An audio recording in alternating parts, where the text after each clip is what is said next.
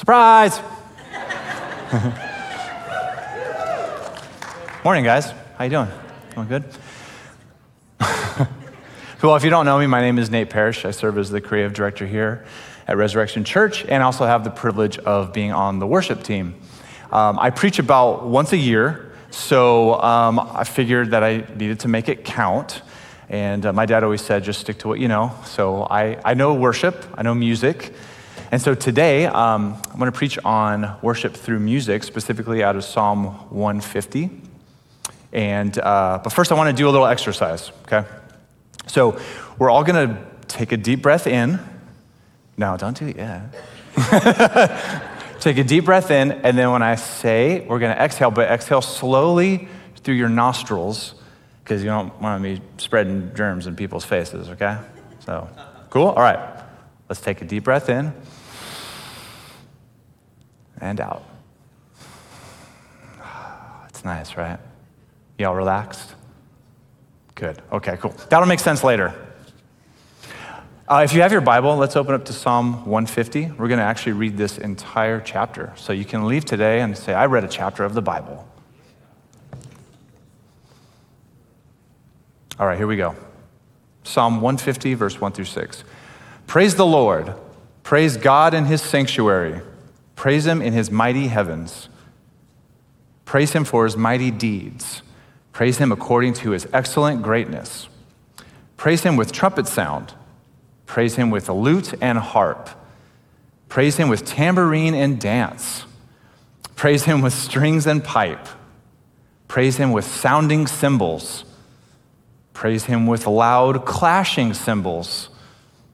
So all the emails about drums and stuff, it's right here in Bible. So I don't know what to tell you. Let everything that has breath praise the Lord. And if you didn't pick up on the theme, one more time, praise the Lord. It says praise 13 times in 6 verses. So yeah, seems like it's important. So today we're gonna get back to basics a little bit. We're gonna teach on worship. We're gonna answer 3 questions. Where do we praise God? Why do we praise God? And how do we praise God? This may seem very elementary and all that stuff, and it is, but for me, I can tell you, especially from preparing for this message this last week, I think I realized how much I had taken worship for granted because it's so familiar. Like I'm usually standing right there and leading worship at least every week, sometimes multiple times a week, and I've been doing it, for 20 years maybe. Like worship is just a part of my life, and so it's really easy to let that just become familiar, and you lose your reverence for something like that. I think in Western Christianity, it's very easy to let the familiarity and accessibility of worship diminish its necessity. Just because we can do it and we do it here every week, it doesn't make it any less necessary. So sometimes you just have to get back to basics, right? So this is going to be very straightforward, very basic. It's going to answer some questions that you might not even know that you were asking or needed to ask, but I do believe at the end it will be very beneficial. I know it has been for me just this last week. So question number 1, where do we praise God? All right, let's hop on over back to Psalm 150, verse 1. It says, praise the Lord, praise God in his sanctuary, praise him in his mighty heavens. So the first part of that verse says, praise God in his sanctuary. When I read that, I thought, that means sanctuary, like church, like praise him here. What it actually means is praise him in his sanctuary, which is heaven. Well, we're not in heaven, right? Like it's Bakersfield in the summer, so it's literally the opposite of heaven. So why do we need to even know this? Okay, cool, he's worshiping in heaven. Why does this matter for us here on earth? Well, before man was created, angels were worshiping God in heaven. You know that praise existed in heaven first, before we ever sung a note here on earth. This is important to understand because it gives us scope. This gives scope to our praise. So in Job 38, 4 through 7, this is God talking to Job. He's, Job is having kind of a rough one. Things aren't going great. And God talking to Job, he says, where were you when I laid the earth's foundation? and all angels shouted for joy. Where were you when I laid the earth's foundation and all the angels shouted for joy? Essentially saying to Job, listen, you got all these things going on, you have questions, I get it, that's cool. I got a question for you. Were you even there, bro, when I created heavens and the earth? And he just goes on this the whole list of stuff. And Job, I'm sure Job was just like shrinking down into a puddle. And God is essentially saying, listen, I've been here, I'm always here, was always here. Angels worship me before you were even in existence. So this is God sort of establishing the scope. And when we approach worship, we approach praise, it's important to acknowledge that this has been happening in heaven before we were even here, before we knew what music was. God was being worshiped in heaven. This gives scope to our praise. The other thing that it points out is even though he is worshiped in heaven among the angels, so we have a really good worship band here. Like, I'm not afraid to say our worship band is the best. It's not a competition, but we won. And they are really good. But God is being worshiped by angels, probably better musicians. I'm going to throw that out there. Plus, they can fly. So, but even though he's worshiped in heaven amongst angels, all that splendor, all that vastness, he still chooses to inhabit the praise of his people, right? So that gives us a scope and understanding of our worship here on earth, is to know that it happens in heaven and it has been happening in heaven before we were even here. God is praised in heaven. So the second part of that verse talks about God is praised in the heavens. Some translations say in the firmament of his power. So I thought, well, that means heaven. Well, it actually means the heavens, which is the expanse of creation, the heavens. Genesis 1:6-8 says this. And God said, let there be a firmament in the midst of the waters, and let it divide the waters from the waters. Let there be a firmament. So in the other translations where it talks about the firmament of his power, it's talking about earth, basically creation, which as it applies to us is earth. We live on earth for now.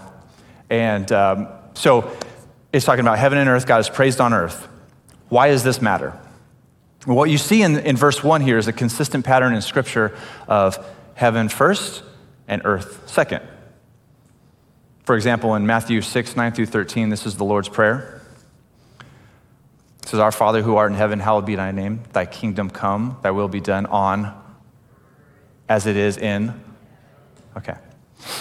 So, kingdom come, thy will be done on earth as it is in heaven. So this is establishing heaven first, earth second.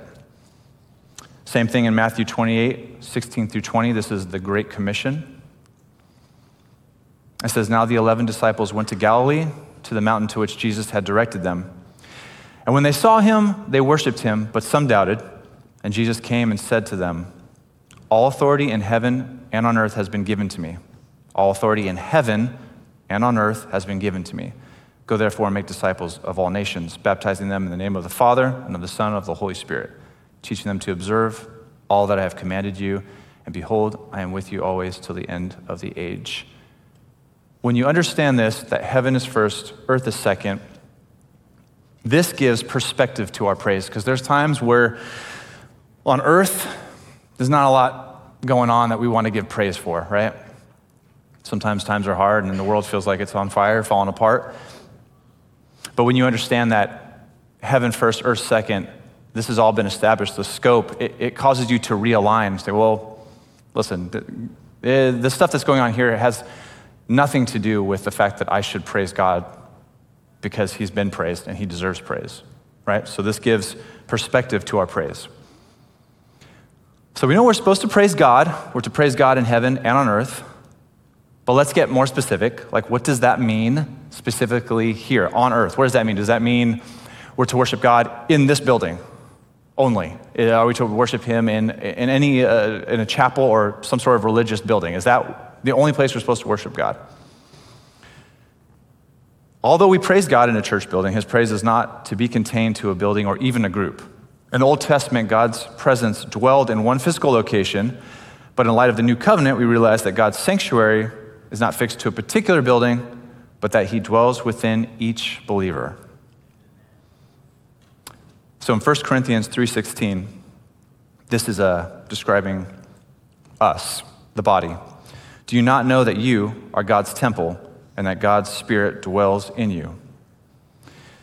If you are a believer, you are a walking sanctuary. Yeah. And this way, your praise is not to be confined to a fixed location, but it's to be expressed in your very being. You are a sanctuary. So where you go, that's where God is to be praised. This is the reason that Paul and Silas can be thrown in a prison and still worship God. They're in a prison. It's not a church. It's literally the worst place. It's a prison. But yet in Acts 16:25, they're worshiping God. It says this: about midnight, Paul and Silas were praying and singing hymns to God, and the prisoners were listening to them. And suddenly there was a great earthquake, so that the foundations of the prison were shaken. And immediately all the doors were open and everyone's bonds were unfastened. If you get arrested, just start singing. It's right here. Should work. But don't get arrested. Because Paul understood that he was a sanctuary, a walking sanctuary of God's presence, Paul made that prison cell a sanctuary. When I was in school, I did like a worship ministry internship. I had this friend, his name's Jason, and he is a very passionate guy. He was a b-boy. You guys know what that is?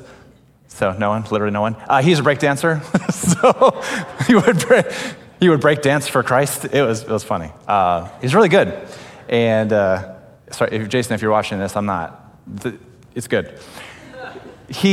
He's a very passionate guy, and he would tell us and so he would take things really, really literal, which, from scripture. And so he was talking to us about how, he's like, just wherever you are, you praise God. And so he's driving. He's like, as I'm driving, guys, I just turn on some worship music. Man, I just shut my eyes, and I just praise God. And he's going, and I was like, what? Yeah, man, so I put on, and man, the Spirit hits me, I just close my eyes. I'm just driving, praising God. I'm like, do you want to meet Jesus? And he's kind of, he laughed it off, and I was like, but he's going to crash. Anyone else? Anyone? I don't suggest that. In fact, I think you shouldn't do that. But the principle Jason understood is that he could make anywhere a sanctuary because God's presence dwelled within him. He could take time, he could redeem his drive, his commute, and turn that into a place of worship. Jason made his Honda a sanctuary. Hondas are great cars for sanctuaries. Last forever. I also get to play in a band called Cutlass, and we've done a lot of tours. A couple years ago, we were able to do a 2-month tour in Europe. And so there's a picture here. So this is actually us in Belarus, which, if you don't know, Belarus is not a Christian place. It's actually quite the opposite. And so we were asked to play this outdoor thing. So there's a ton of people. This is me right here, this little guy. And so they told us, all right, you guys can, you can do your set, but you're not allowed to say Jesus. You're not allowed to say God. I think that was it, yeah. You can say faith, hope, and love. So, okay, that's going to be difficult given our set list. But you couldn't say it, but you could sing it if it's in the song. So, all right then. So the altar call was a little vague, but he still gave one. And it was really cool. I mean, that might be the most people I've played in front of. You can't really tell, but there's thousands of people there. It's outdoor in a place that they don't really have freedom of religion. And it was just an amazing experience to be able to do that. And it rained, so there was the danger of getting electrocuted as well. So it's like, yeah, for Christ. You're electrocuted for Christ. That's the way to go. But it was really cool, and it wasn't a church, and it was actually anti-Christian where we were at, but yet we were able to make that stage in Belarus a sanctuary.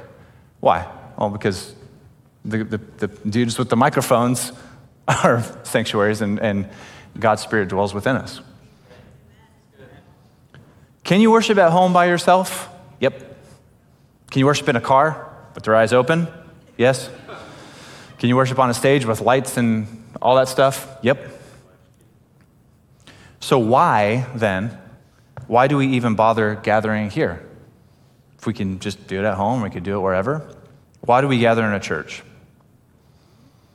Well, the Bible describes us as the body of Christ. And if you look in 1 Corinthians 12:12, it says, "For just as the body is one and has many members, and all the members of the body, though many, are one body, so it is with Christ." There is something special about gathering together in a designated place of worship with other believers. It just is. Now, we've seen over the last, how long has it been? 15 years now since the lockdowns? We've seen over this last period of time that, can you worship at home? Mm-hmm. Can you record worship and stream it to people? Oh, yeah. But I'm going to give it a hot take. I think this is better. I think it is. I feel like it is. It is. It's better. We're together, and it's not, because there's anything special necessarily about the building or the carpet or anything like that. It's just that we're together as believers in a place designated for this. There's something special about it. You know that we have these screens, right? We got these giant screens. This is not so you could see, my face really big on the screen. No one needs to see that. But it's so you could see the lyrics, so you can sing together. It's so you could sing the scriptures, and I'm not making up heresy. These are things that are meant to amplify this place designated for worship. We have lights, not because I want to do a cool light show or whatever. It's so you could see me, because it'd be kind of weird if I was up here in the dark, right? It's so you could see your Bible, so you could take notes. We even use colored lights on purpose because we know that there are different moods to lighting, right? This is science, people. We are all using the tools that God has given us because honestly, Josh back there on the light board is an artist. He is gifted. He has a passion for it. Who am I to say, sorry, bro, not in church. I know God gave you those gifts, but you got to do that outside, right? I'm not going to do that. He's exercising his gifts. He's part of the body, and we're all working together to make this a place of worship and get rid of those stumbling blocks, those obstacles. Oh, I can't see, I can't hear, I can't, all those things. That's why we have this stuff. It's not just so we're create this cool venue or whatever. Some places are just less conducive for corporate worship. They just are. It's probably about 2007, I was in this worship band, and we're like a rock worship band. And we would get booked to play a lot of youth events, which are, you never know what's gonna happen there. Is there gonna be bouncy houses, sumo suits? There's gonna be pizza and Mountain Dew, that's a guarantee. But we played this one, and I lovingly refer to it as Hot Dog Festival. That's Rachel laughing, because she already knows the story. So at the Hot Dog Festival, they're like, all right, guys, we're doing a youth outreach, and we're going to bring you guys in, and you're just going to rock it for Christ, and you're going to bring the presents, and all those kids are going to get saved, and we're going to worship out here outside at this school thing. I was like, yeah, dude. So we get through the whole night, there's preaching, there's all this stuff, and then they're like, all right, dinner. So all the kids rush outside. So imagine this is, I'm right here. And all the kids rush out, and there's all these tables. And all the kids sit at the tables, and they start distributing the hot dogs. So we got all you can eat hot dogs and chips. And so the kids are like, yeah. And then as they're eating, the guy running the event's like, go. So we're like, but they're eating hot dogs. Go. So we start doing our worship set during dinner. They don't care. They're just like, can you be quiet? I can't hear the mustard or whatever. So also, it's not a stage that we're on. It is a staircase. So there's stairs, and then the stage part is like this big, and then more steps over here. So I'm literally on this little tiny platform, and you've seen me play. Here I'm a little toned down, but I get this power stance going, and there's some rock happening. What do you think happened? I fell down the stairs. I fell down the stairs in front of everyone at Hot Dog Festival with my guitar on. So I'm playing, and I'm like, Jesus, ah! And in that moment, time stops, and you're like, all right, I'm holding this guitar. I have to protect it. So I scorpion a scorpion, and I go down the stairs on my back while I'm playing, and it's the worst thing ever. And it was terrible, but no one really saw it because it was Hot Dog Festival, so who cares? The point is, did we worship? Yeah. Did we worship hard? I did. I really did. Was that a conducive worship environment? I'm going to say no, probably not. Not a lot of corporate worship happening, just a lot of hot dogs happening. When we gather together in a place like this, there's a few things that happen. There's encouragement. That wasn't very encouraging for me. Being here, worshiping, looking over, seeing, Tyler on drums and all that stuff, out there, seeing other believers. We got different, some are mature believers, some are young believers, different colors, different backgrounds, all these different things. And we're all worshiping the same God together. It's pretty cool. It's encouraging, right? It is. It also gives us a sense of community, like we're not alone. I am a comic book, some say nerd, but I like to say aficionado. And I like comic books, and therefore I like comic book movies. And one of my favorite is Batman versus Superman. And it is a very divisive movie. Not everyone, some people love it, some people hate it. Cool. You're wrong. And I convinced my wife to let me buy these tickets to go to a screening of Batman versus Superman with the director in LA. And there was this theater, and there's about 250 just really devoted aficionados of this movie. And the director was there, I could see him. And I was just like, oh man, there he is, my hero. And dude, I've watched that movie, a lot. And there's something so different about watching it in a room where every single person in that room loves it as much as you do, and they're all there to do that. And the director's sitting there. It's like, dare I say, religious experience.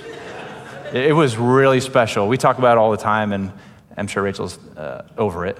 But the sense of community I felt in that moment was really special. Now it's a movie and blah, blah, blah. But for me, it was special.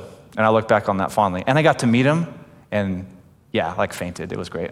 If you scroll through my Instagram, you can see a picture of me and him laughing together, and it's beautiful. Worshiping together also gives us a sense of perspective. You can look around and see other people and see where they're at in life. Some are going through good times, some are going through bad times. But it gives you perspective that it's not about you. That's why community is great, because it's not about you. A community does serve us, but also it gives you a chance to serve other people, which is something that we leave out a lot. I don't go to church because I don't, the bumper sticker, right?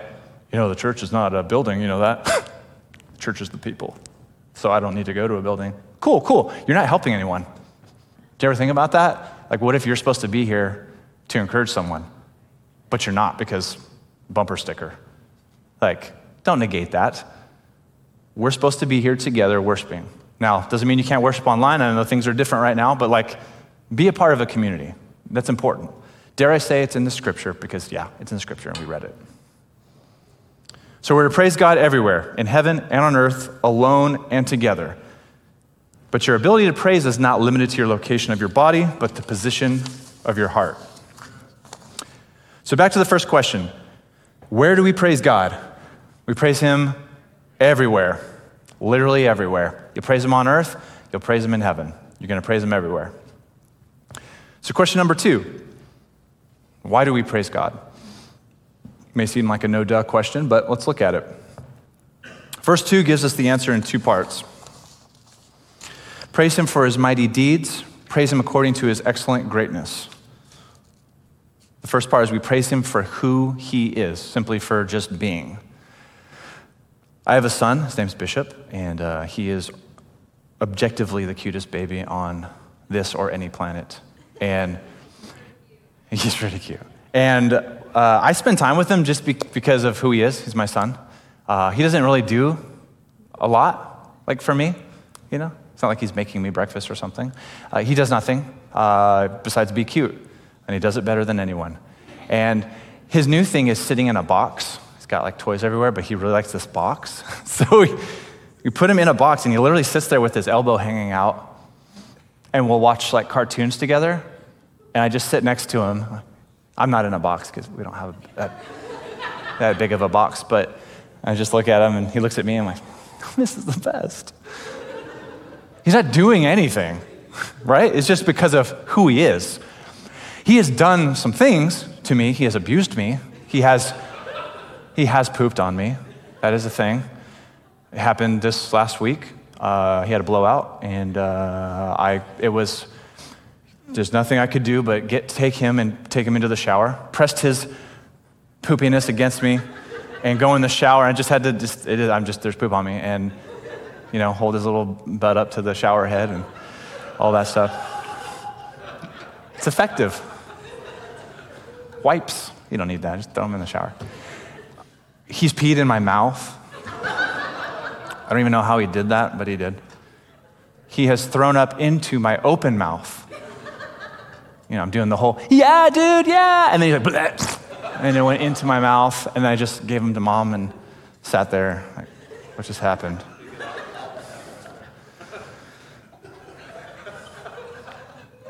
Just because he's my son, it's all good. Someone else's kid does that? Oh, dude. How dare you pee on me? But the point is, if I can spend time with Bishop because he's my son, I could spend time with God because he's everything good about existence. That's what he is. So if he did nothing, we say, God's never done nothing for me, but he exists. You should praise him because he's good. He's the definition of good. Everything that we think is good is measured to him. There's some attributes here that I've written down. I'm sure it's not all of them, but it's a good list. I'm just going to read through those. God is infinite, meaning he's self-existing. God is immutable. He's never changing. God is self-sufficient. He has no needs. God is omnipotent. He's all-powerful. God is omniscient. He is all-knowing. God is omnipresent. He is always everywhere. God is wise, full of perfect, unchanging wisdom. God is faithful, infinitely true. God is good, infinitely kind.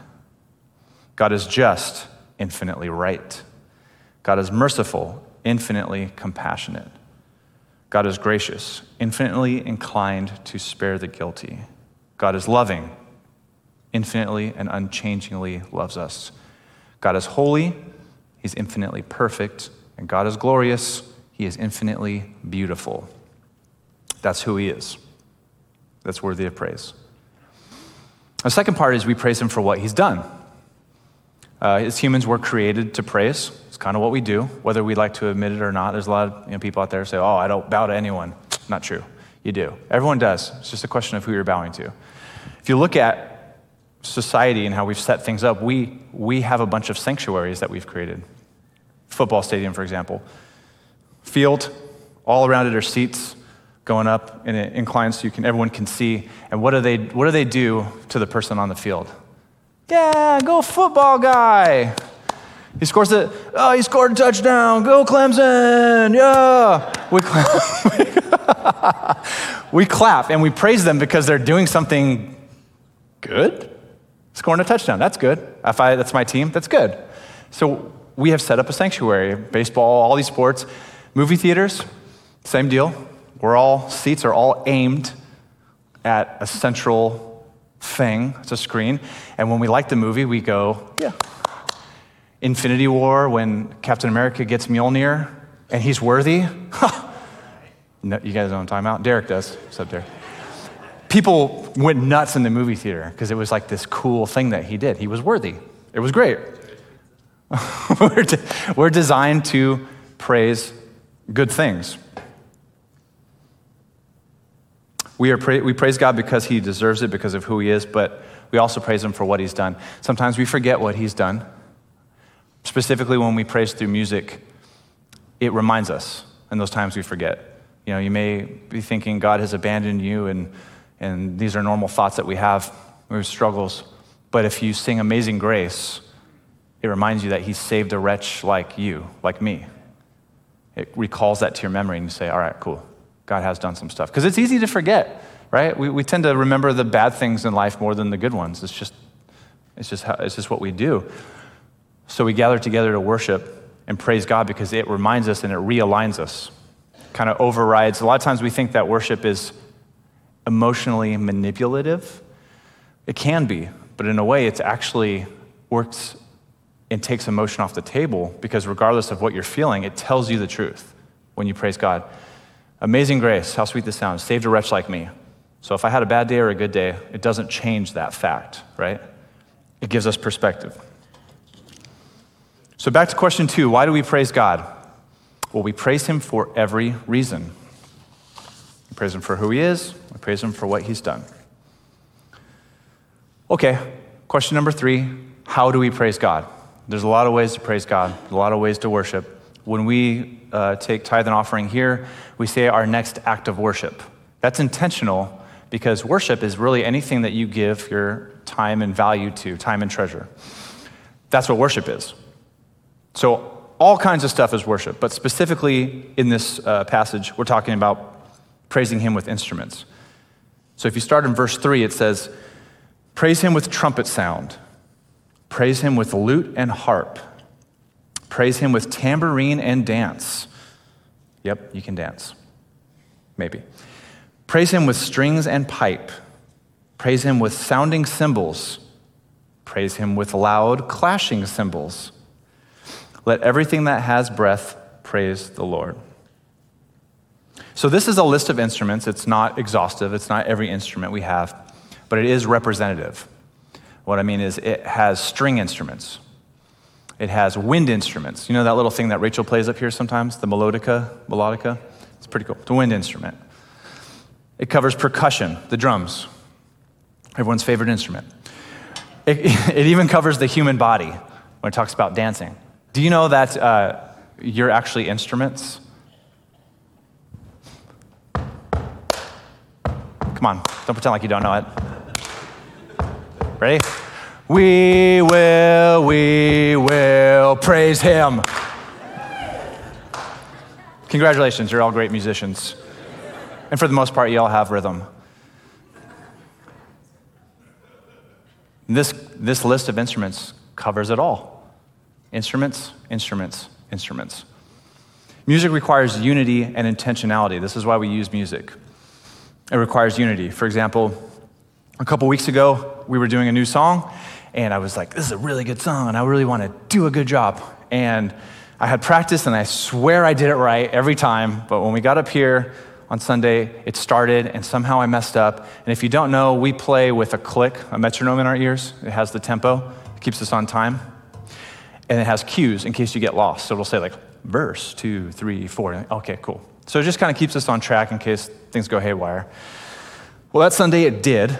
So I'm playing, and then I go to the verse, and I start singing, and then I hear the thing go, verse. I'm like, I already did the verse. And so I'm completely off, and in that moment, you have to decide, am I just gonna let her go, or stop? I have to actually stop everyone. So I've done both in my career, but this time I said, hey, whoa, can you stop? I messed that up. I'm sorry, I really want this song to be good, and I messed it up. Music requires unity, because if I kept going, some might not notice, but it's gonna get weird. You know, if the band is on a different page than the vocalist or the tracks or whatever we're doing. Imagine if I started a song in a different key, which I have done. Sounds real bad. It requires unity. And that's why worship, specifically through music, is so important to what we do on Sunday morning. And these are all things that fortify these principles of unity and encouragement and community. That's why we use music. It also requires intentionality. So, I don't know if you know this, but my wife, she picks the worship sets, she'll pick the songs. She actually thinks about it. And she will base them off of what the sermon topic is. So if you notice today, we sang a lot of songs about singing louder, never gonna stop singing, right? Things like that. That's all on purpose. The curtain. And then behind it is my wife, the wizard. These are all things we do on purpose, not to manipulate, because we could do that, we honestly, and just like anything good, it can be used improperly. But it's to supplement what we're doing. We have certain gifts and talents that we're given, and we choose to use those with intentionality. So even looking back, a couple weeks ago, did you know that we did 2 hymns on a Sunday? Because they were updated and the musicality was different, but they were hymns. The theology was there. That's on purpose. In the last 4 months, we did a song that was written in 1980. We also did a song that was written in 2020. That's on purpose. We have songs led by men and women, fast songs and slow songs. That's all on purpose. In July, we did a hymn sing. Were you guys here for that? It was actually really cool. It was refreshing. I didn't grow up in a church that did that, but it was nice just to have piano and open your hymn book and sing this hymn. It was cool. It's not something we do all the time, but we do it, and we want to do that again. In August, we did a Sunday where it was just piano, acoustic guitar, and vocals, just because sometimes you just got to strip things down and get back to basics, right? We don't need loud guitars and drums. We're just going to use our voices. This is all good. It's all intentional. We did not invent the principles of music at Resurrection Church. I know, we didn't. I'd like to say I did, but I didn't. God invented those. We just discovered them. So things like time, tempo, major, minor, all these things are things that God created. So you play a song on a minor key, it sounds kind of sad, it's somber, it's a little introspective. You sing a song on a major key, it's happy, it's I'm walking on sunshine, right? Yeah. Imagine if I did that song in a minor key, walking on sunshine. Yeah. What? It'd be weird, right? So these principles that God, I just realized that I'm singing on the internet now, but that song. But God has created these principles and He's given them to us. We're going to use them to supplement what we're doing. I'm not going to ignore those and out of fear of, being accused of manipulating or things like that. No, these are things that God created, and they can be used as tools. And I think that's pretty awesome. It's one of the great things about music, is that music engages your intellect, your senses, your emotions, and elicits your interaction, awakening mind, body, and soul. So when you sing a song like Amazing Grace, you're using your intellect, you're looking at the words, you're also absorbing theology, okay? You're using your senses, so you're hearing the music, you're singing. You ever do this where you hear a song and you have like a mental landmark of the first time you heard that song, or a time the song really meant something to you, or maybe you were at a concert with a person and the song, you guys were together, it makes like a landmark and you can go back to it. Well, in worship music, it's the same way. You come to church and a song speaks to you and you remember that. It engages your senses. It engages your emotions, which are good. Emotions are good. It elicits your reaction. So not only are you taking in, but you're giving out. You're singing, you're clapping, stomping, whatever it is. So music, worship through music, engages all these different things together. It's pretty magical, actually. And that's why music is a part of what we do on Sundays. That's why when you hear a certain song, it can take you back to a specific time, and you can recall lyrics and melodies and things like that. How many of you guys remember what you learned in high school algebra? Don't lie. No. Okay, I can't. I don't remember anything. But I can remember a CD I got during that time in a song, and like where I was. Yeah, CDs, they're like little discs that the music spins on them. I can remember stuff like that. I can remember jingles, right? Give me a break, break me off a piece of that. So you guys can memorize things. Why can you memorize that besides they're delicious? Because it's set to music. It engages your senses and it burrows into you. That's what music does. When I was a little guy, I went to this Christian elementary school, and we would do this thing where we would go to retirement homes and sing for the people there. It was really cute. I think I was like 7, and we had this song that we cassette tape. You basically just put a cassette tape player on the ground and just press play, and we'd just be like, ah, la, la, la, la. And all the people there are like, oh, you're so cute. Can't wait to pinch your cheeks. And we did a song about the Beatitudes. Love is patient, love is kind. I don't know if I could recite that whole thing if I didn't know the melody. I remember the melody of that specific song. I haven't heard it in 1,000 years. I remember all the lyrics. I even remember the drum fills and like all these weird like dynamics about the song. I remember all that. So I could sing it for you. I'm not going to because it's weird, but I could do it. And I don't know if I could say that I could memorize a lot of scripture that easily if it wasn't set to music. It's really cool. When I was talking about emotion, and sometimes, even for me, I speak out of personal experience, I am very aware of the emotionalism that comes with worship music, right? I'm in the biz, so to speak. So I know that there's a danger of being manipulated by emotion and having emotionalism drive worship music. I'm aware of this, and I tend to sort of like avoid that. I don't gravitate towards songs that are like boyfriend Jesus songs. I just don't like the mushy ones. I like the ones about blood and like, and then he conquers and stuff like that. They're very metal. But like the more mushy ones, I'm like, oh, that's too emotional. And I remember listening to a teacher who was sort of tearing apart modern worship, it's all about emotion and blah, blah, blah, and guitars and stuff. And he was going off. And I turned from to okay, chill, dude.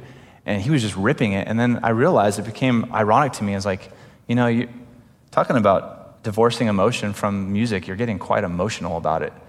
Like he was getting really angry. Like, what is that? Why are we cool with anger as an emotion, but not the lovey-dovey stuff?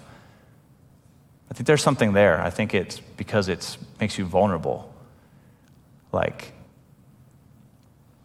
it's easy to sing the songs about Jesus from a third party, This is what he did thousands of years ago, yeah. But not what he's doing right now, like as if he's alive, but he is.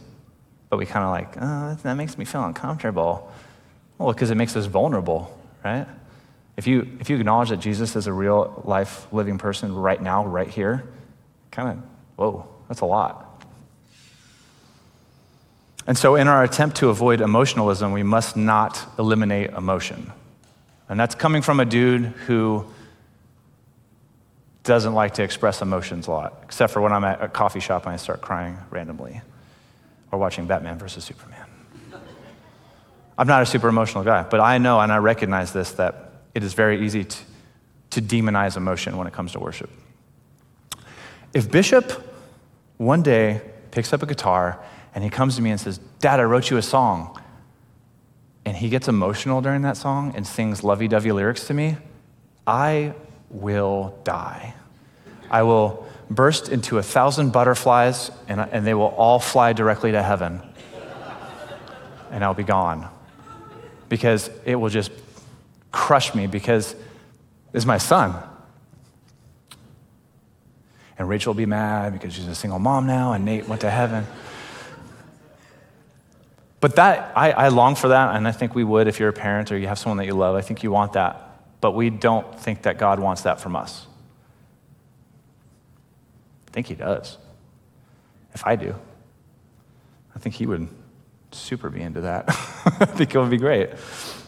So we must not take emotion out of what we do. So remember when we first started, and I got up here and said surprise, I had you guys take a deep breath. Remember that? So that was a trick. When God animated Adam in Genesis, he used his breath. And the Hebrew word for breath is ruach, which also means spirit. In Psalm 150, ruach is the same term used when it says, let everything that has breath praise the Lord. We've established that everyone in this room can breathe. I kind of figured that was the case, but I thought I'd make sure. We can all breathe. We all have breath. We all have spirit in us. In actuality, breath is really the only thing that we have.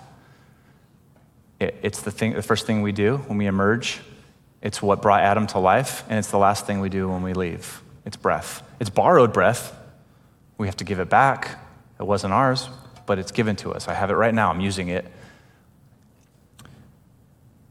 If we have breath, and it's been given to us, and God is good, and everything he's done is good, and we have every sanctuary, who are we to not give him his breath?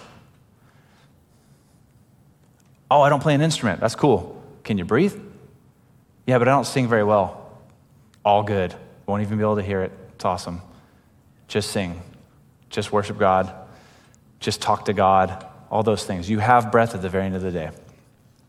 So what we're going to do, because I'm a practical guy, we're actually going to worship right now. My wife's going to come up.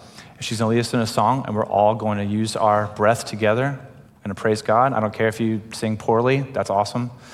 God's just said make a noise. So we're going to worship together. And then when I come back up, I'm going to give you one more thing to kind of guide you through this next week. Amen? All right. So to review, where are we to praise God? Everywhere. So if you find yourself in this week and you're not at church, look for those places where you can praise God. Look for those places where you can make a sanctuary. If you're driving to work, eyes open, you can worship God. If you're at work, maybe you can worship God. If you're at home, worship God. Make a sanctuary. He's to be praised everywhere. Why do we praise God? We praise him for every reason, for who he is, what he's done. What reasons have you forgotten about that you need to remind yourself about? That God, what are the things that God has done for you in your life that you can praise him for? Sometimes we forget. And if you forget, just look at who he is and start there. Cool? How are we to praise God? We praise him with every expression.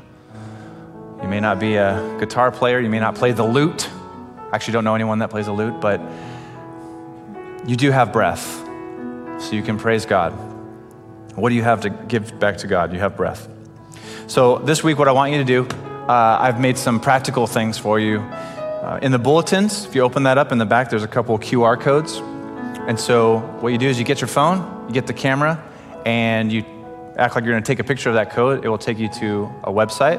There's a Spotify and a YouTube playlist, and you can have those. Rachel put that together. So wherever you're at this week, you can make a sanctuary.